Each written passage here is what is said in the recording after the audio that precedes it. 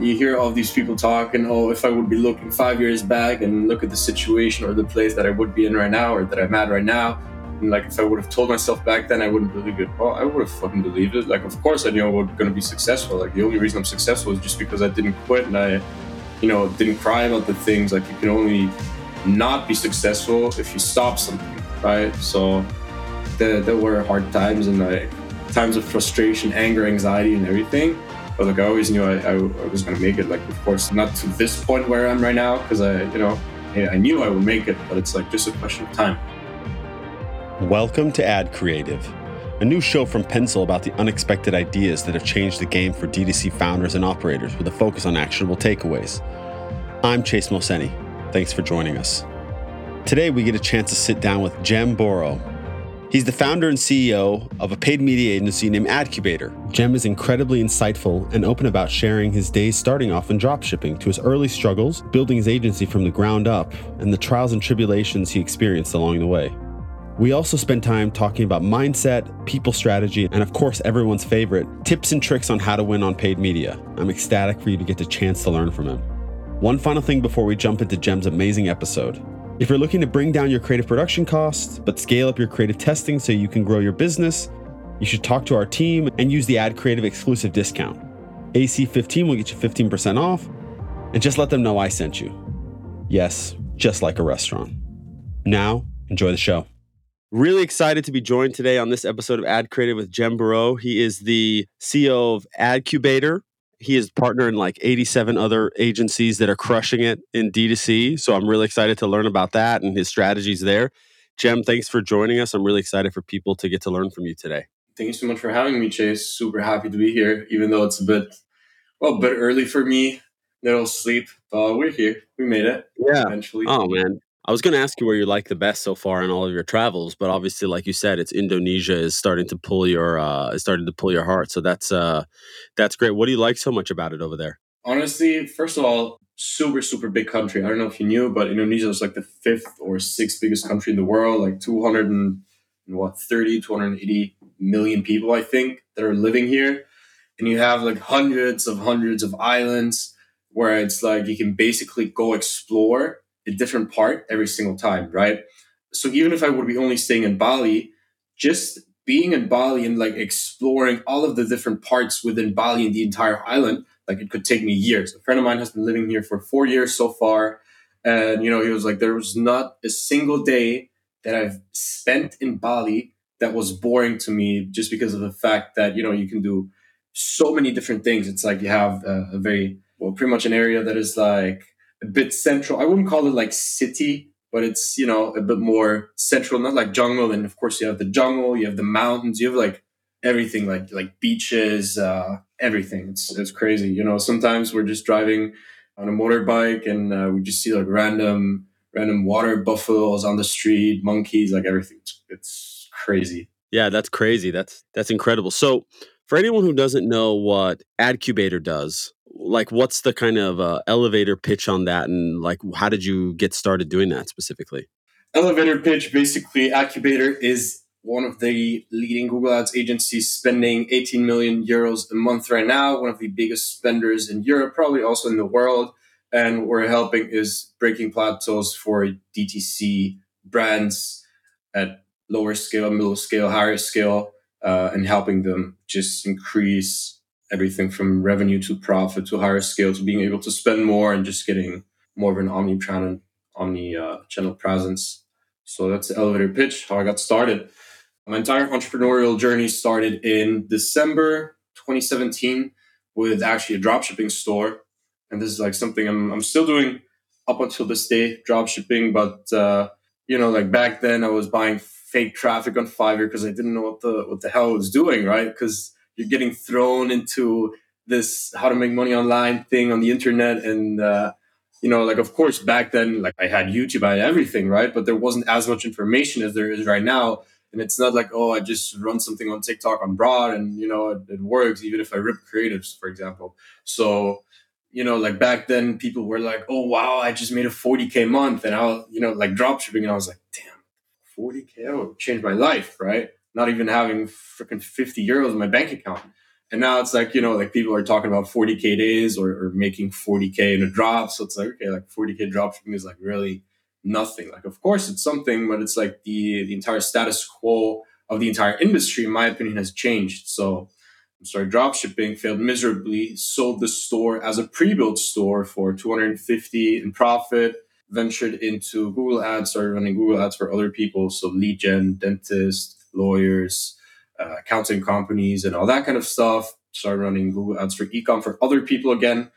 And I was like, damn, I can make it work. So why should I try again to make it work for myself? So started Google Ads back on, started running all of these other media buying channels, Facebook ads, Pinterest ads, TikTok and Snapchat 2020 with the help of a few friends. So shout out to Julian and Chris right here because they got me started in Snapchat and Pinterest back then. Yeah, that's basically the story how I got started. So basically main focus DTC brands. I still have like my very first client actually from 2018 in August, which is a dentist. Pretty good retention, I'd say. So you have some of the OG clients. Has that been like a concerted effort on your end to say like, look, this is the person I started with? Because I know a lot of people, once they start scaling, they sunset some of the smaller accounts and say like, look, this is small potatoes, but you say, hey, this is my OG person who believed in me. I want to give them service. Is that kind of where that comes from? Kind of. I mean, at the end of the day, it also makes me money because it's not like, oh, I was charging like €80 an account. So I'm making money. I'm not making the biggest money, but I'm making profit. It's like great to see because like I don't think barely anyone can say, okay, I've been managing this account for like 4 years. So it's a flex. Yeah, total flex. So like you said, you've been at this since 2017, starting the drop shipping store. Like where the idea to start into entrepreneurship, was that something that you always felt was going to be part of your journey, or was it something that you kind of like fell into, or were you kind of driven to do that always? Like where does that come from specifically? Definitely. I mean, you hear all these people talking, oh, if I would be looking 5 years back and look at the situation or the place that I would be in right now or that I'm at right now, and like if I would have told myself back then I wouldn't believe it. Well, I would have fucking believed it. Like, of course I knew I was going to be successful. Like the only reason I'm successful is just because I didn't quit and I didn't cry about the things. Like you can only not be successful if you stop something. There were hard times and like times of frustration, anger, anxiety, and everything. But like I always knew I was going to make it. Like, of course, not to this point where I am right now because I knew I would make it, but it's like just a question of time. So yeah, it's interesting. There's a book called Winning by Tim Grover, who he trained Kobe and Dwayne Wade and Michael Jordan. He talks about kind of like the through line of this. So Ron from Obvi suggested I read it. So I checked it out. Essentially, one of the big ones is that every single person that he trained had a supreme faith that they were going to be successful and that they could be successful. He didn't say that came from an arrogance of, I don't need to put in the work to be successful. It's just kind of, hey, I believe in myself and my talent. I know that to be the person that I want to be in this kind of sphere, I need to be relentless with the work that I put in to be a winner. I mean, I don't want to put words in your mouth, but that's kind of one thing that I'm taking from this specifically is I wanted to always be an entrepreneur. I knew that I was going to win. I didn't know when, or to the level of the success. Like I didn't know what the floor of the success was going to look like at age 24, but the hard work and kind of determination and willingness to deal with the shit. I think this is something like time and time again, you see when people like get frustrated or their business doesn't go to the next level. It really does come down to kind of what they're willing to put up with and what they're willing to push through. Is that something that you always had, even, as a kid, or is it something that you picked up over time and said, for instance, some seminal moment? So I can talk, like I have a few seminal moments where like, oh man, the light bulb went off in my life. And I was like, oh shit, this is the thing that's going to take me to the next level. What is that for you? Have you always kind of said like, I know that I'm going to win. It's just a matter of doing the work? Yeah, I mean, first of all, you can kind of always sweet talk it. Yeah, of course, it's going to work out. It's going to work out. You can always be very, very optimistic with everything. Like this is kind of way how I made it through school and every exams. I was like, yeah, I've made it this far. Might as well. This is like how I was in uni.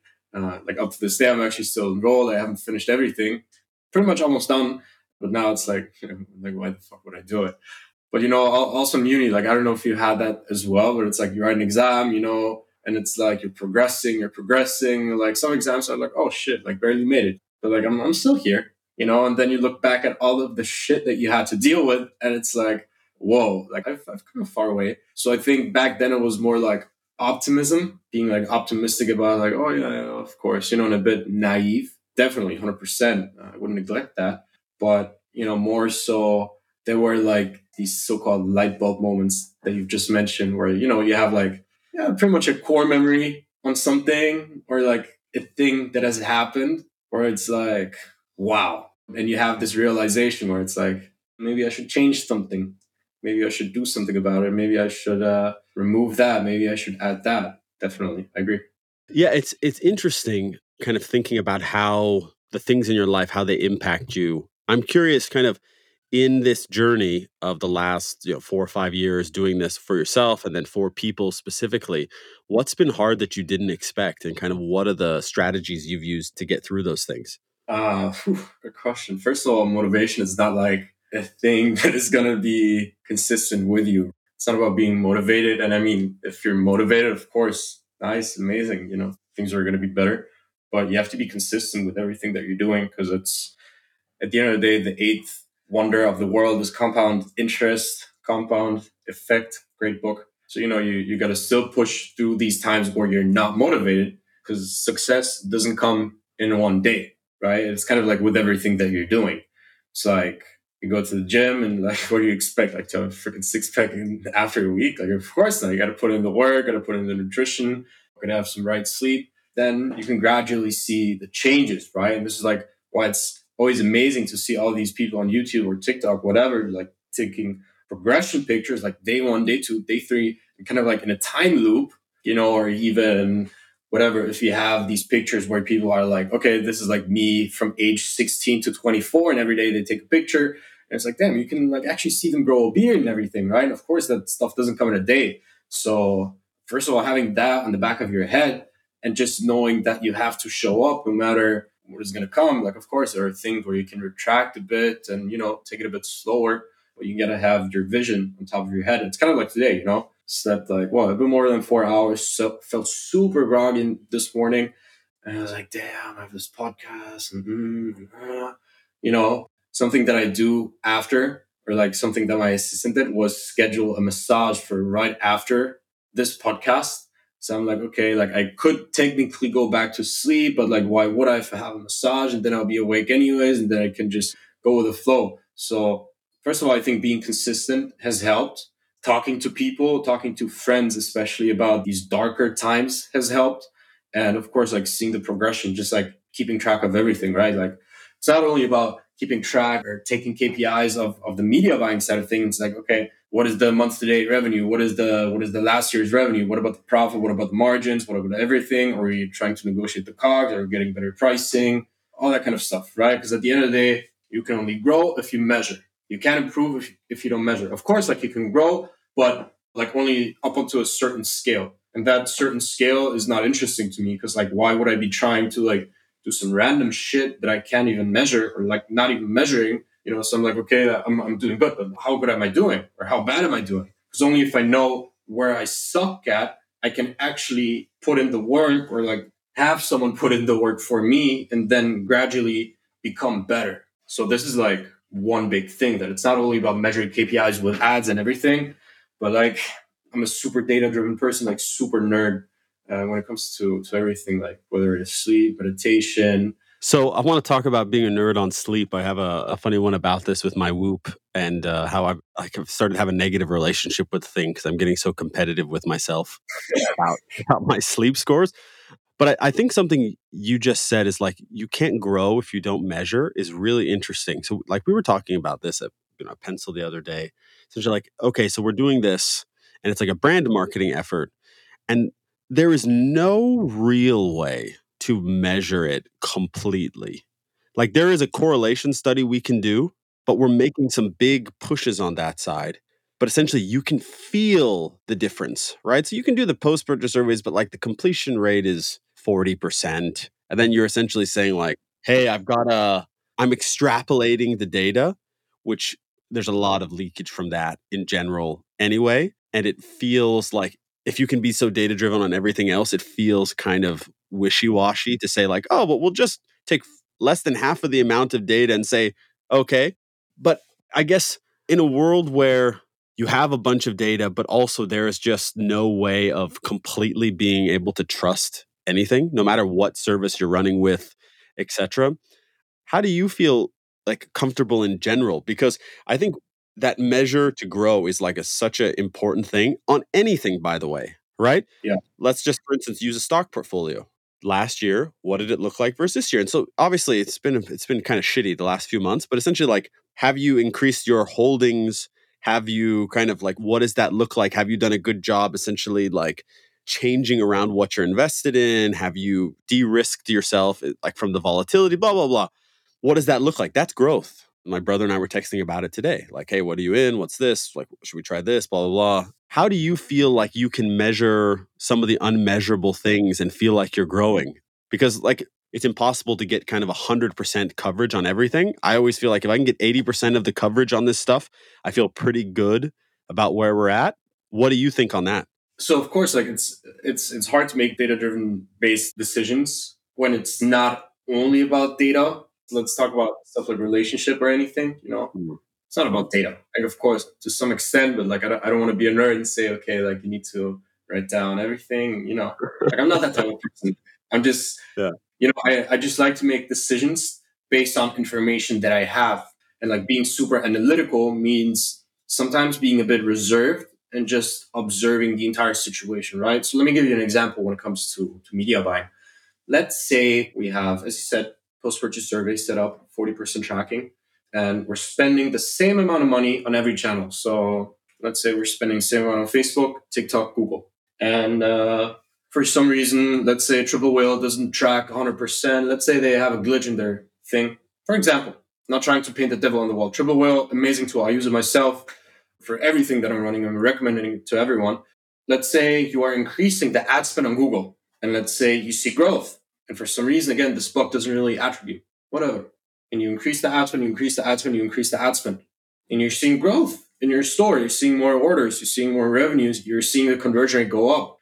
And generally speaking, on anything that is paid search on Google, the conversion rate tends to be way higher just because it's intent traffic and not pull-based traffic, push versus pull marketing, basically. And of course, like if you can track that, you can make assumptions based on the things that you are seeing and based on certain correlations, as you've already said before. I'm raising my ad spend, my revenue is going higher. Well, is my revenue going higher because I'm increasing the ad spend on Google? Or is it because everything is a bit more blended and therefore the retargeting sizes on Facebook and TikTok are increasing? Just like something to consider. So this is like probably an example of how I would describe it the best. It's, like sometimes there are things where you can't measure, which is totally fine. But then it's like, what are the things that I look at? Where can I maybe make a correlation? Where can I isolate a variable to create a valid split test or a valid hypothesis and like make an assumption on if this change has been causing something, yes or no? Simple as that. That's great. I think it's really important for people to note essentially like there's always a way to figure things out for your business specifically. You just have to be willing to like this is kind of my big thing with everyone. If you're looking for 100% certainty, don't get into business. Like you should obviously have all of the things. So like you want to have your cogs in place, you want to have your supply chain, all of these things in place. Look at all what's happened with supply chain over the last year and a half. Like it's just completely fucked. No one expected that kind of thing to happen. It happened, you deal with it, you move on, you figure out new ways. And guess what? When it gets solved, pricing is going to get better and your margins will get better and everyone's business will feel like everyone's going to be happy days, because they essentially got better at doing their business because they were pushed. Right. And I think I was talking to someone yesterday about this.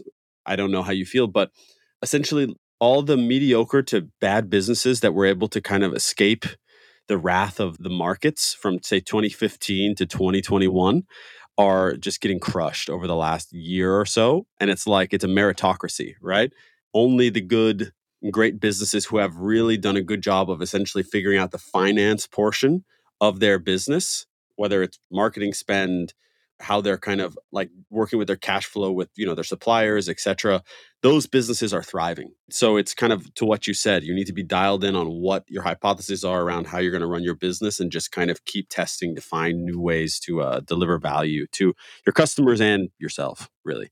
Exactly. I don't think when it comes to these things, you should be scared to maybe like try something new or try something that is not proven at all. Yeah. Because if you're looking at creatives, something that has been super hot past few, I wouldn't say past few years, probably like since last year.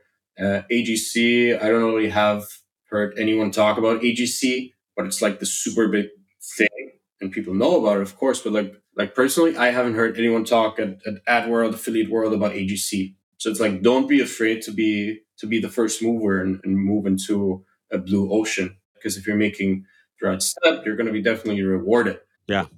It doesn't always mean that you have to carry a shit ton of risk in order to do that. Sometimes it's just about allocating resources and, capital. Sometimes, of course, probably more often than it requires just like human capital, but the trade-off that you have there is huge. So don't always try and be like general advice. Don't always try and be so negative towards things or like so pessimistic. Definitely good to just be neutral sometimes and realistic towards some things, unless you have like, a lot of testimonials from your friends like, oh, don't do this, don't do this, don't do this. And, you talk to them and it actually makes sense what they're saying. And it's not like sometimes when I have an idea on top of my head, of course, like no matter how stupid the idea might be, I sometimes still test it. And I've probably failed more times than I've succeeded, like 95% of the times. Like these 5% that sometimes work, they work amazing, and these are like tiny tips and tracks those media buyers have, I'd say. I mean, I think the thing that I try to get across to everyone who doesn't come from like the world of growth is to find the 5% of things that work, that are meaningful to your business, that change the complexion of your outcomes. You got to test 100 things, right? So test, at Pencil, we always say test 10 ads to find one ad that's going to be really meaningful for you in terms of like profit generation. And so I have lots and lots of data to back this up. And essentially it comes down to how quickly are you going to test 10, and Pencil is like a lubricant to be able to do that and move the train across more quickly. But if you're not willing to test, you're not going to be able to find new things. I think one thing I find a lot of times is being thoughtful and like thoughtful about how you spend your money and being risk averse are two completely different things, right? Being thoughtful, everyone should be thoughtful, right? It's not my money, it's your money. It's not my bank account, it's your bank account. I should never tell you how to spend your money. I can give you advice on how it works, what I think, but at the end of the day, you've got to click the button and pull the trigger or hire the agency, whatever. The opposite side is being risk averse, which is saying like, I'm not going to ever try to find new things. I'm only going to do things that I know have worked for other people. The problem is you're always in the middle to the end of a cycle of things working. So things are going to be more expensive. You're going to have more competition. You're going to have to be way better, but you haven't allocated resources to be better. So essentially like cart versus the horse. So say you come at the end, you're being risk averse. Well, you're going to have to spend a shitload more capital to make amazing ads to be able to compete with all these people who are already in the game. They know what they're doing. They've done all the experiments you haven't done. And you're still going to be experimenting, but you just have maybe better creative resourcing that you're using versus saying, hey, look, we're going to go and test stuff and try to figure out new ways based on some strategies that essentially give us access to better CPMs, if you will. So we just get the ads served to more people. Or we're going to use, like you said, AGC, and it's going to give us access to a new strategy. So yeah, I think that's dead on. So I have a question for you. You started your business, both drop shipping and then the agency 4 or 5 years ago. What was the thing that you felt like changed the trajectory? Because like we said, there's these light bulb moments and there's these moments where you're like, well, fuck, this is actually going to work. What I'm doing is working. What thing in terms of the way that you run things or a strategy that you employed kind of felt like, okay, this is the moment? Many, many, many things. I'd say the most basic one, but yet the biggest game changer was not trying to be perfectionistic about things. I don't know why, but like I have a super perfectionistic personality where I'm like, oh, everything needs to be done 100%. And if it doesn't look right, if the formatting is off of the text, we can't launch it. And then, it's not good enough and we need to change it and fix it. And then you get delays and other things you don't align with, they need to be changed. So that was the biggest game changer in my business. I wouldn't say I've stepped away 100% from it. I've stepped away very, very far from it, taken a few meters distance, definitely. So like being able to just getting shit actually done as opposed to overcomplicating it and being like, hey, we need this, we need this, we need this. That's a bit hard. So my one business partner, Brandon, has helped me a lot there because he actually used to be the person who always just like got shit done and went like rogue and everything. And I was like the other person. So it's like a very good mix that we have. Now it's like I'm moving more towards his level of just saying fuck it and let's do it. That makes sense. That is probably the biggest thing. If I would have to think about more things, what really like changed the trajectory, I wouldn't say it's big moments, but like I always used to think when I started Facebook ads 2018, wow, you need to choose interest, blah, blah, blah.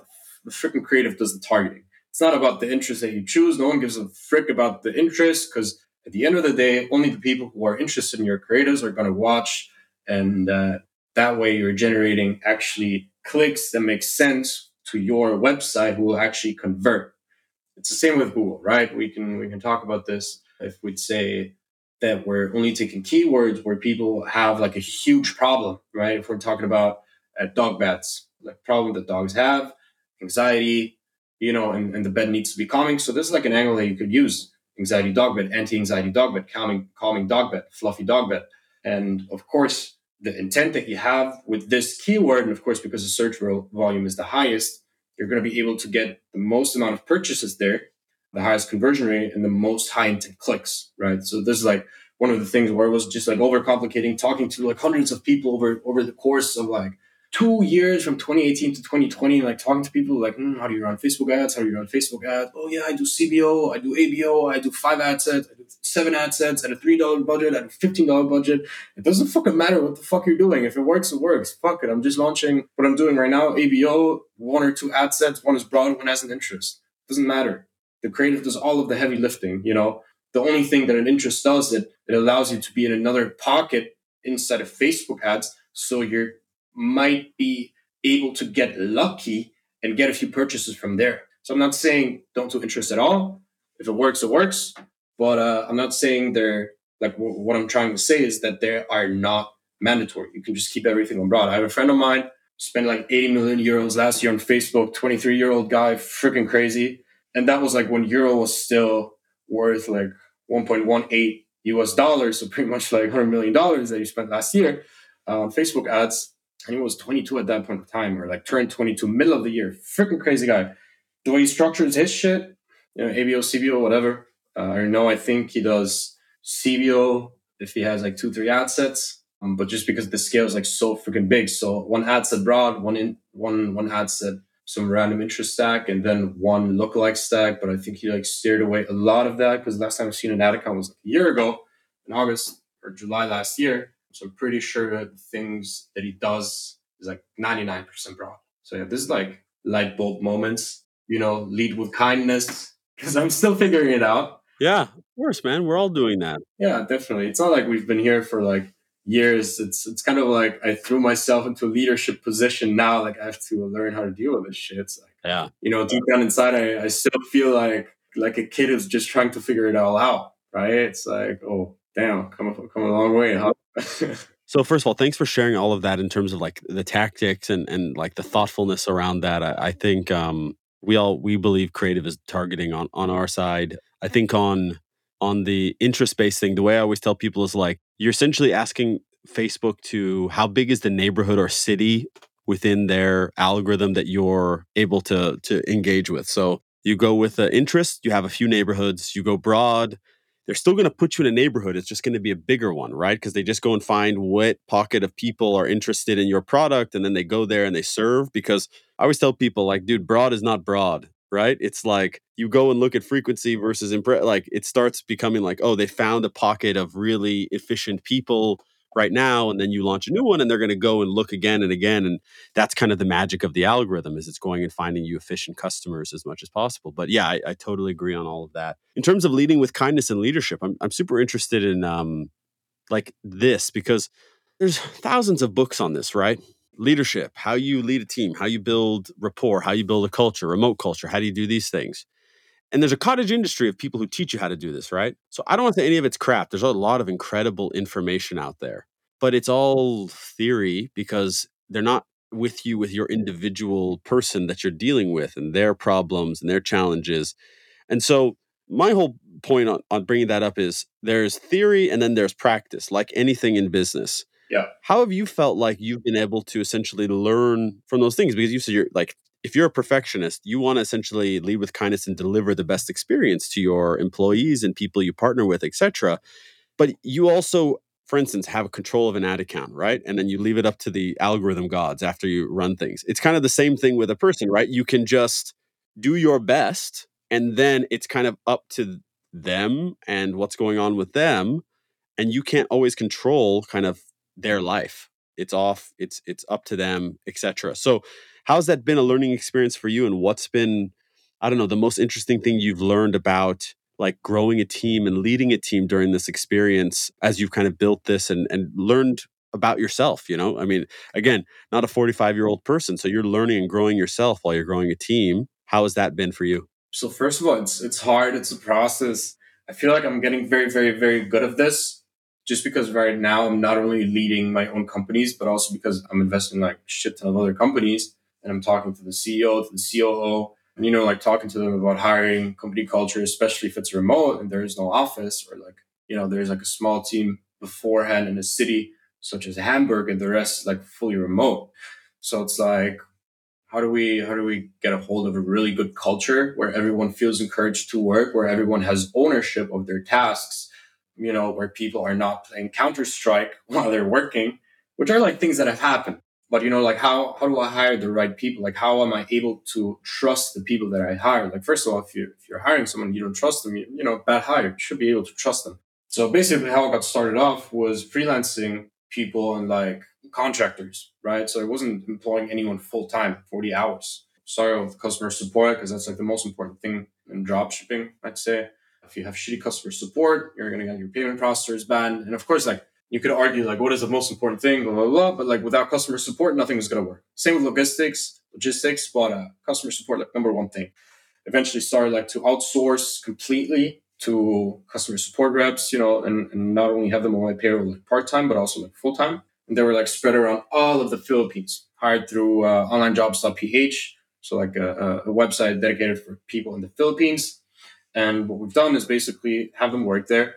And basically, okay, I've worked already with a guy who's been drop shipping and I have this experience, blah, blah, blah. And I figured, damn, actually, it's quite nice to have someone that you can hire who has way more experience in a field that you have. Because like at the end of the day, someone there should be the manager of the other people. Someone should be the team lead of the entire team, and they should be able to lead the team. Someone should perhaps be C-level and take care of all of the people in the organizational chart below them. And that's not going to happen until they work with you, they learn, until they have experience, yada, yada, yada. At the end of the day, it started with people there. They had a lot of experience, so it wasn't like I'm throwing them into cold water, but it kind of seemed to me like, like they're actually the ones commanding me. So we're like, oh yeah, we use Zendesk or Freshdesk. I have the most experience with Zendesk. Okay, cool. Got Zendesk. It's not like I made the decision there, but they told me that like what they've used before, what they're feeling the most comfortable with, and what they feel like is the most user-friendly software for them. So I was like, Zendesk, sure, let's go. Created macros. I was basically just brainstorming all of these scenarios. Like my package is late. It came broken, wrong SKU, wrong size, wrong color. Like basically like thinking about all of the things that could happen when a customer could complain, right? Wrote up some macros and everything. They replied. They got used to the scenarios, and whenever there was something, Slack. Things are super, super important. First of all, transparency, flat communication, and not losing any of that information. Because if you're using different tools for the same communication, first of all, you're going to lose the communication. Every team that I have in every Slack workspace that I have, and I think it's like 11 right now, we only communicate within threads. So we have like an entire Slack etiquette, just like how to write a message, what info you need to include, like who you need to tag. And it's not like, oh, you're getting fired if you don't do it. But like people are taking it seriously, right? And they're stating their entire query just to cut down the entire communication times. Because if we don't have that, I need to ping them, I need to ask. And then, next thing you know, we have like 80 different messages within Slack pushing down everything else. So we just have one message with the main query. We immediately know what is going to happen. Thread, answer, boom, and like a few messages.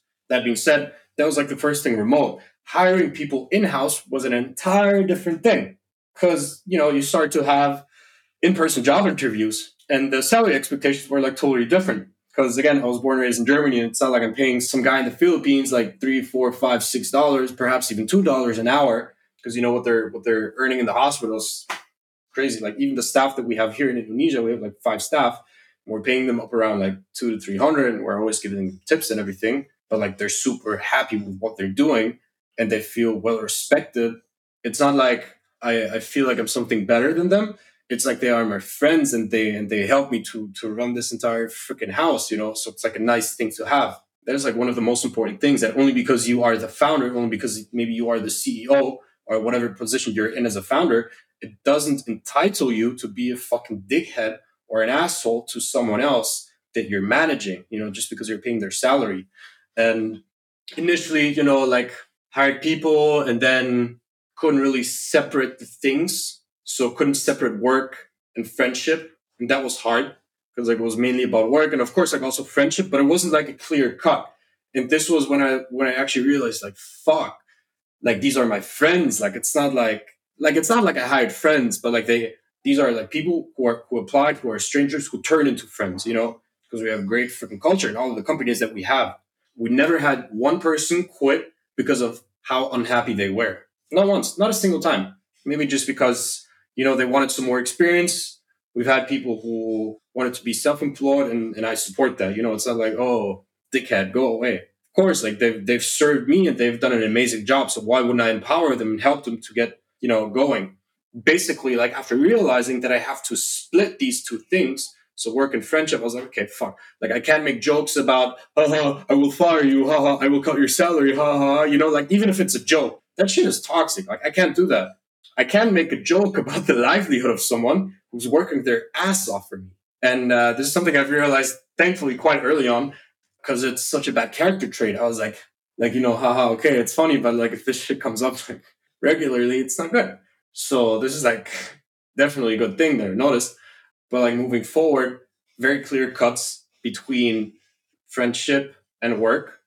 In the office in Germany, what we're doing is still like people like love to stay freaking longer and work and just like get their shit done just because they're so involved with everything, right? And even after work, they're like staying in the office or playing like PlayStation, whatever, getting food together, going to the bar, heading for drinks, whatever. So it's like I wouldn't say this is like the only friends that they have, but I would say it's like a great circle to be in because all of the things, all of the people are kind of like on a same vibe, on a same level.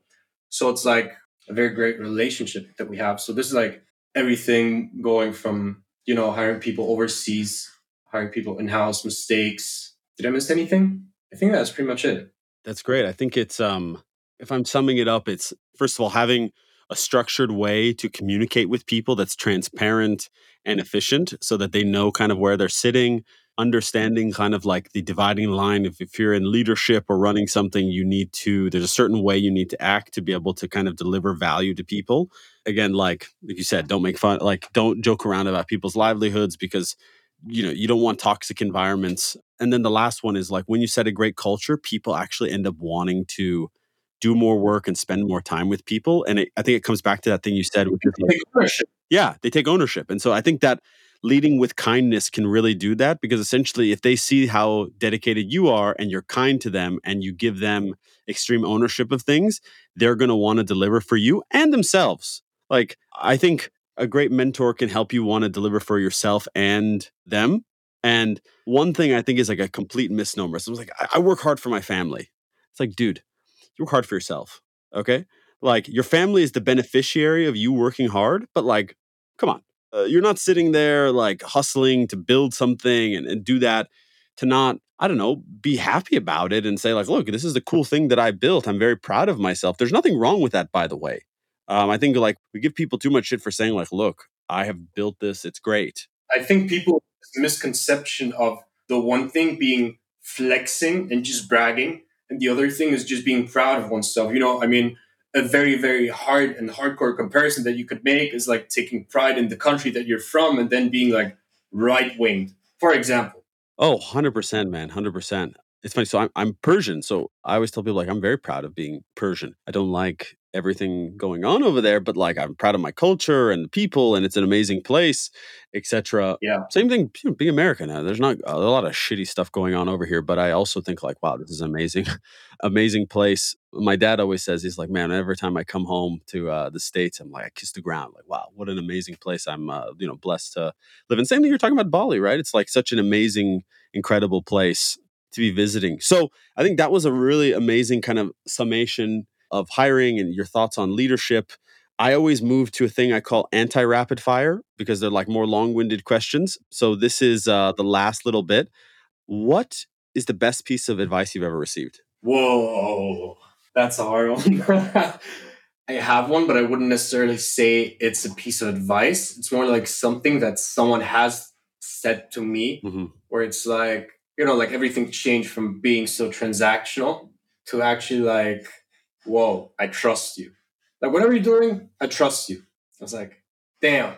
It's kind of like when you're hanging out with friends, you fuck up big time, and they're not mad, but they're like, yeah, I'm just disappointed, That's like it's like, okay, they're mad, they're gonna cool down. We're like, someone disappointed, you fucked up big time. But like this one thing is like, it kind of like goes back to if someone says, yo, I trust you, it's kind of like believe in yourself and believe in everything that you're doing. Because like, this is like someone that no one can take from you. No one can take your hard work. No one can take the thoughts that you have. No one can take your mind. And, whenever I'm saying the term broke, I'm not talking about money. I'm just talking about like what you have going on inside here. Right. And this is like something that no one can take you.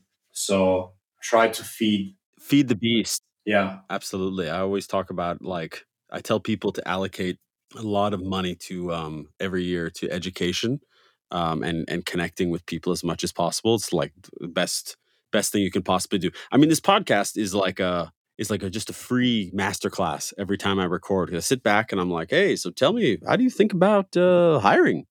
I'm like, oh, okay. Steal from Gem, steal from Gem, steal from Gem. So yeah, I think it's totally dead on. Love that. What's the skill that served you best in life? Being able to put my ego aside and learn from other people who are not only above me, but on the same stage that I am, and on a lower stage that I am, monetary wise. That's great. I think probably the number one thing anyone can do is check the ego. By the way, having a healthy slice of ego actually isn't a bad thing. It's knowing how to modulate it so that you can take in information properly, because every person in the world has something that you can learn from them. Every person. It might not be just business specific. It might be about life. It might be about who knows, right? I remember one time I was in like a market in China a long time ago. I was watching this guy cook, and I was just watching how thoughtful he was with how like these little things.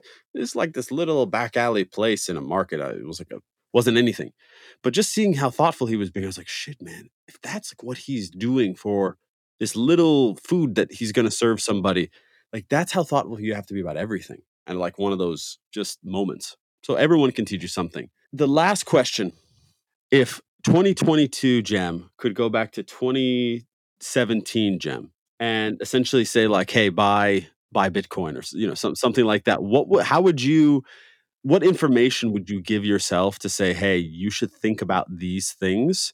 Because like not like financial tips or anything, but just think about these things and it will help you start out in a better, more sound way. Like you're going to undoubtedly run into your own challenges, but like don't do this stuff to deal with some of the shit that I had to deal with. Yeah. It wouldn't have been buy Bitcoin because you can't buy Bitcoin if you have no freaking money. It would more so be, first of all, don't be complacent. So like, don't settle, because like, if you want to go somewhere, you just need to work for it. So don't be complacent. Don't waste your time. I'm not saying cut out all the noise. Again, 80-20. You can watch Netflix. You can meet up with your friends, but it's about a good relationship with that. I'm going out. I'm drinking with my friends. That doesn't mean I do it every day. Yeah, a healthy relationship, I'd say. So first of all, that no complacency, because comfort breeds complacency. And if you're comfortable where you're at right now, you're not going to achieve to anything, because you're like, oh yeah, this is chill. I live my life, hang out, make like 3-4K a month, chill on my couch, watch Netflix. Okay. That's fine. And like, there's nothing wrong about that. But like, when you're on your death's bed, you shouldn't be regretting that, because if you're comfortable, great, amazing. Not everyone has to be an entrepreneur. There's nothing wrong with being employed somewhere. Don't get me wrong. Like, it's an amazing thing. It gives you stability and everything, like pros and cons, just like with everything. There's the good, the bad, the ugly, just with entrepreneurship. So first of all, comfort breeds complacency, number one. And number two would be probably go very hardcore on learning one skill that can make you a fuck ton of money. Whether that is Facebook ads, creative strategy, Google ads, whatever. Like, focus on something that you can learn where you can make like 5 to 10 G's a month just freelancing, and start building an agency from that, or, whatever you want to do. But this is like how I got started. That's kick-ass. I think don't be complacent and learn a skill that has a huge upside. And then also, like you said, invest in your learning, essentially like a perfect flywheel for yourself, because they all beget, like one flows into another, and good things happen from there. And if you start an agency or like have a company that deals with like high-end people, your personal network effect will be a huge boon to you as well. You'll meet just amazing people, and great things happen from being around smart people who are kind of thinking the same way you do. So, man, this was kick ass. I really appreciate your time. Everyone is like super lucky to get the chance to learn from you. So thank you for doing it. Thank you so much for having me, Chase. It was a pleasure. It was fun. Yeah, this was a blast. How should people follow you on LinkedIn, Twitter, Instagram? What's your favorite channel for people to kind of connect with you? I'm just gonna plug all three. So, full name, how you write it out? Yeah, Jem Bourouh, Jem. First name, last name, Bourouh. And this is how you can find me on LinkedIn and on Instagram. So Instagram is just Jem Bourouh. If you want to have the Twitter, it's the same, but you just add a DE at the end. Deutschland. Yeah, exactly. Yeah, love that. Well, Jem, we have to do it again. Maybe next time we can go like full just strategy session next time about building. I was thinking about that. Yeah, like I think that would be pretty kick-ass. Yeah, let's do it. We started getting into it, and then we go, let's think about personal things a little bit. I think next time we need to just be fucking mercenaries and go full strategy. We're not even going to say hello. It's just going to be kind of just strategy session. Facebook ads. Yeah, Facebook ads go. I don't even know your name. Just tell me what's what. But yeah, this was a blast. Also, I'm going to be telling my wife about my new strategy on meetings, where I'm going to be having a masseuse come over and give me great. She's already. That's the post-meeting experience that everyone needs. Well, yeah, let's definitely do this again. Thanks, and this was a blast. Thank you so much for having me, Chase. Pleasure. Thanks, man. Pleasure. Thanks for listening to this episode of Ad Creative from Pencil. We hope you enjoyed our chat and learned a thing or two that can help you grow your business and think more creatively. If you have someone you think we should interview, just hit me up on Twitter. Also, a small favor. If you could please share and review this, we want our guests' amazing insights to reach as much of the community as possible, and your ratings help. Until next time, add some creativity into your life. Thanks.